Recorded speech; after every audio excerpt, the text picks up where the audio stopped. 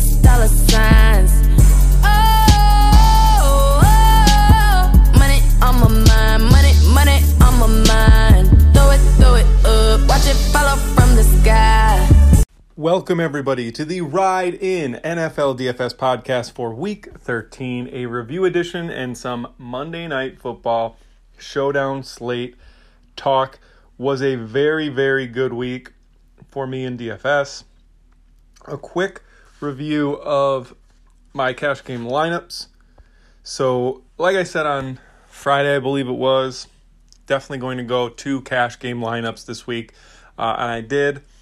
The main one that I had about 67% of my bankroll on included Andy Dalton, Christian McCaffrey, Miles Sanders, Josh Jacobs, Devontae Adams, Tyler Boyd, Sterling Shepard, Tyler Higbee, and the Browns. And the second lineup that I had 33% of my bankroll on, which was kind of the, like the optimal build. I noticed that this lineup was duplicated a ton in contests, and this just goes to show you that, people probably aren't sharing lineups. This was just the lineup that most people arrived at when they plugged in their favorite plays, and that was Lamar, McCaffrey, Fournette, Sanders, Devontae Parker, Auden Tate, Sterling Shepard, Higbee, and the Browns. So real quick, just what I saw in some of these plays, and these are all the plays that I talked about for the most part on the podcast on Friday. Obviously, we had to play Christian McCaffrey, despite the fact that he didn't get there, despite the fact that his usage was kind of weird in the second half. Playing him kind of didn't end up killing us because no other running back that was highly priced paid off, right? So Fournette only went for 15 or 16. Barkley, same thing. So McCaffrey was right in there. Now, if Fournette went for 30, or Barkley or one of the other running backs that was possible to pay up for went for 30, and McCaffrey only had 17, then it would have been an issue. But most of the builds had McCaffrey in it, and he still ended up outscoring most running backs anyway. From there, I really thought that Andy Dalton was a great cash game play. The fact of the matter is, when I looked through fansharesports.com's tags, and if you click on a player, you can see their player page and who is talking about them. Andy Dalton was mentioned, but he was not really mentioned as a cash game play, and I kind of heard it all week that he was risky, etc. At 4,700, he really didn't have to do much, and he played absolutely out of his mind for not having been on the field in a month. Went for 275 and 1, which ended up being about 13 DraftKings points. And I hate when people bring up would'ves or could'ves or should'ves, but he absolutely should have had 3 touchdown passes. They ran a bootleg throwback to CJ Uzomah. He didn't have a defender within 20 yards of him. Dalton dropped it right into his arms. It was one of those plays where, the tight end fakes the block and then comes across the formation as everything else is flowing right, and Dalton threw back left, right through his arms. Brutal. So like I said, I'm really not one to, look back and say should've, could've, but Dalton really should have had about, 5X on the day. Other spots that, mostly the two lineups that I played had a ton of overlap. They were, and I always tell you guys that I play the optimal lineup, the lineup that I think is going to score the most points. I don't try to get cute. When Jack Doyle went off in the 1 o'clock games, I thought I was in a little bit of trouble with Higbee, but, the flowchart Cardinals defense comes through again. Shepard and Adams, I wasn't really worried about the weather, especially with no wind in New York. I can't lie and say that I was confident Miles Sanders was going to 4X his salary, but I did think that the matchup was right, and they were saying that they needed to feed him the ball a little bit more, and that worked out. Aside from that, though, everything else pretty much chalky for the most part. I really liked the Kansas City Chiefs defense and ended up playing them a lot in tournaments, but I stuck with the Browns, which proved to be not the correct move. Although, I would have had to change some things around to get up to the Chiefs in those lineups. So it worked out for the better, smashed in cash. In tournaments, I did really well. Also, 4 for 4. Contrarian Stacks article, my favorite was Ryan Fitzpatrick and Devontae Parker. I actually had them in 33%. I had that stack in 33% of my tournament lineups that I made.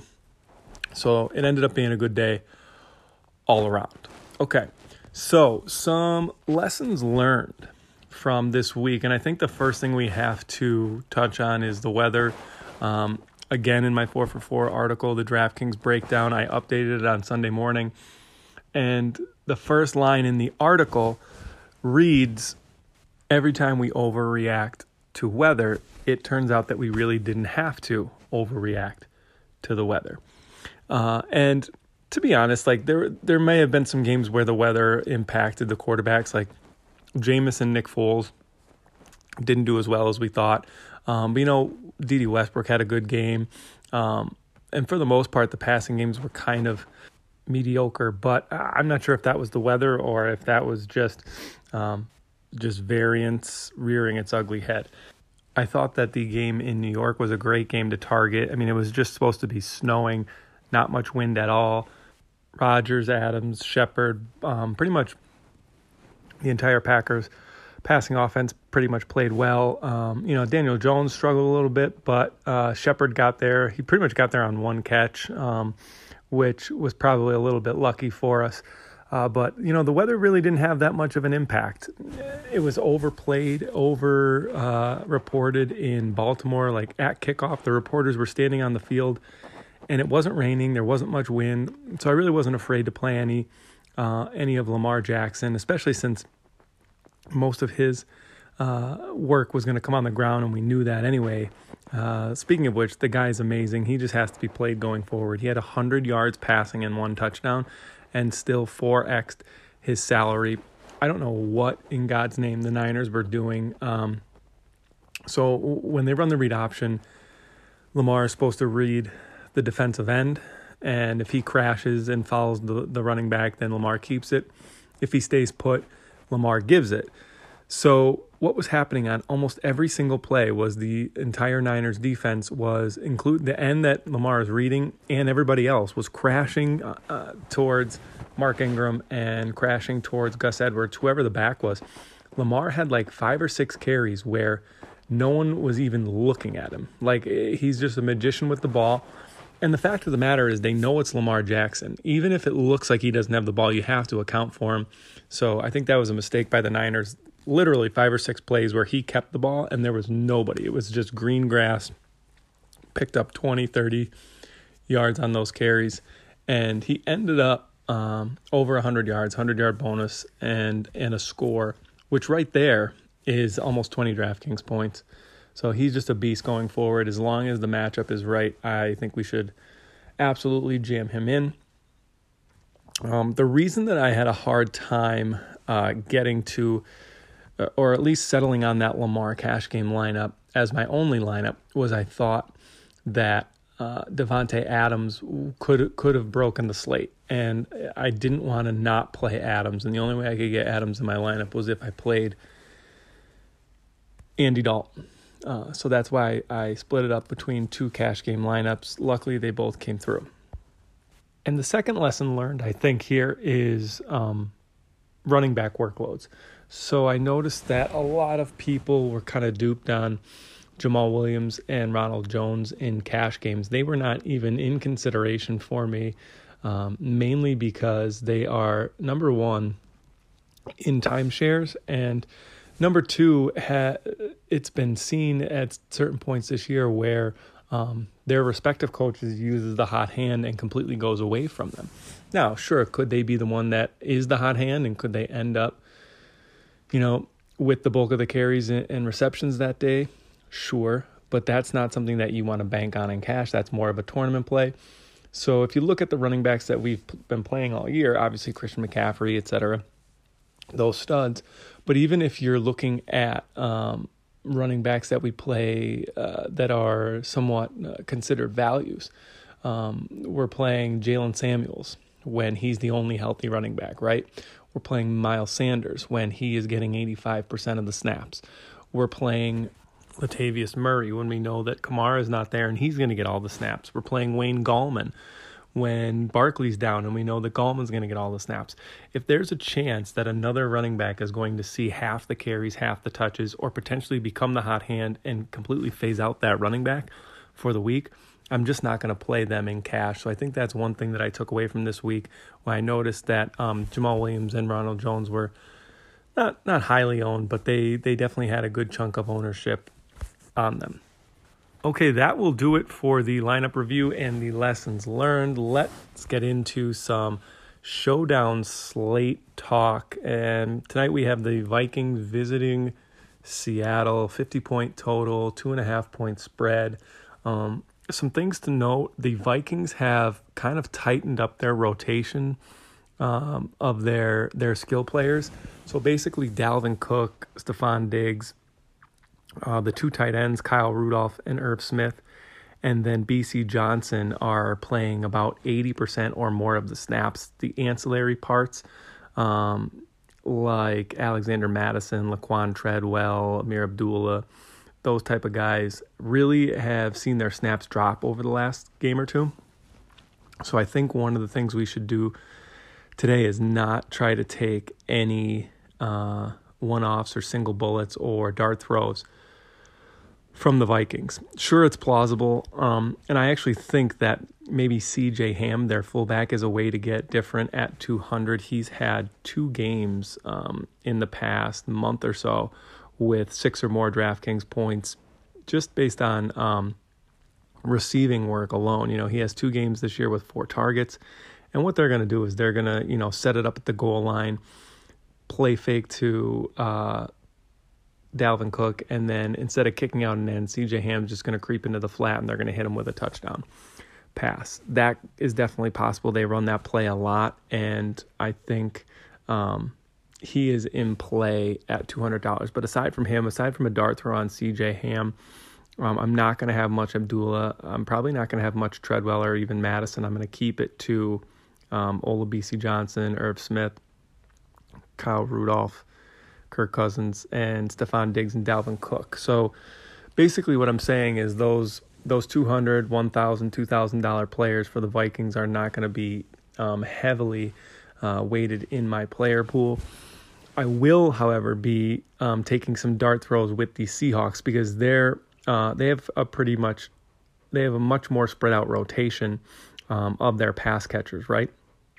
So, guys on the Seahawks like David Moore, Malik Turner, Jacob Hollister at tight end, and Josh Gordon even, they kind of rotate in a little bit more.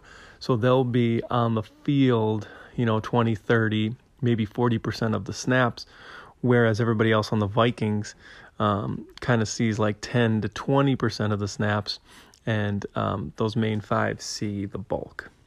And because that Vikings rotation is pretty tight, I think one of the things we can do is play Kyle Rudolph and Irv Smith together. If they're going to be on the field both for 80% plus of the snaps, it's not as if they are eating into each other's snaps. And, I don't know that the Vikings are scheming to have them both on the field again like they have the past few weeks, but I wouldn't see why not. I think Irv Smith is a better player than Laquan Treadwell. He's a better player than any of the other pieces that the Vikings could get on the field. So I like playing both Rudolph and Irv Smith in a lineup or two as a contrarian way to create a lineup. From there, one of the things that I just want to remind you guys is when you're creating lineups, just think of the correlation that's in play. So, quarterbacks and running backs are mostly in this game going to get their points from touchdowns, right? So if Dalvin Cook's in the winning lineup, he's probably going to have scored 1 or 2 touchdowns. If Kirk Cousins is in the winning lineup, he's probably going to have thrown for 2 or 3 touchdowns. And if that's the case, their kicker, the Vikings kicker, probably isn't going to have had a ton of success. So in lineups where you are rostering kickers, just be careful of how much quarterback and running back exposure you have in those lineups with kickers. What's going to happen is if the kicker has a big game, what I've noticed is that normally it's wide receivers that are mostly paired up in those games with their teammate kickers. And that makes sense, right? A wide receiver can go 9 for 110 and crush for 23 DraftKings points, but never get into the end zone. And then I think the last way we can get contrarian tonight is to be a little bit overweight on either Chris Carson or Tyler Lockett. So the narrative around the Seahawks is that Rashad Penny is going to get a bigger workload because he had a pretty good week last week. And also that Tyler Lockett's banged up. He's only had like 3 targets in his last 2 games. He's been hurt, been in and out of the hospital 2 games ago, etc., and hasn't really produced over those last 3 weeks. So, we have Tyler Lockett, who's gone for 40-plus DraftKings points twice this year. We have Chris Carson, who has seen 20-plus carries in half of his games this year. 2 players that are probably going to be underweight relative to their ceiling. Now, on a showdown slate, is Chris Carson or Tyler Lockett going to be under 10%? No. And there's not that many players to pick from on the showdown slates. So you're pumped if you see 20% ownership on a player that you think is really going to crush and you have a lot of, because that's kind of low owned for these slates. But I think having a little bit of Tyler Lockett, a little bit of Chris Carson, probably not together. I'm not saying that you have to put in a rule that if Tyler Lockett's in your lineup that Chris Carson's not, but I would not have them overlap in a large portion of my lineups. So that'll do it, guys. Just a quick recap of the Showdown contrarian thoughts. I think we can take a dart throw on CJ Ham in a lineup or 2.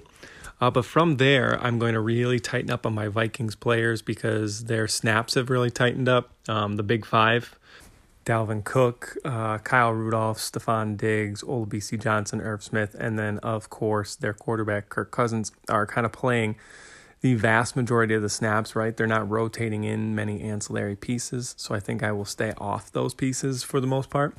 And I will actually do the opposite with the Seahawks and, take stabs at some of their ancillary pieces, Jacob Hollister, Malik Turner, Josh Gordon, because they are doing the opposite of what the Vikings are doing and rotating in their receivers a bit more. I think it's possible to play both Vikings tight ends since they're on the field so often together. Both Rudolph and Irv Smith could be put into the same lineup to be a little bit contrarian. I don't think a lot of people that aren't running 150 lineups, at least if they're just doing 20 max or 3 max, they're probably not going to click on Irv Smith and Kyle Rudolph in the same lineup as they're both tight ends.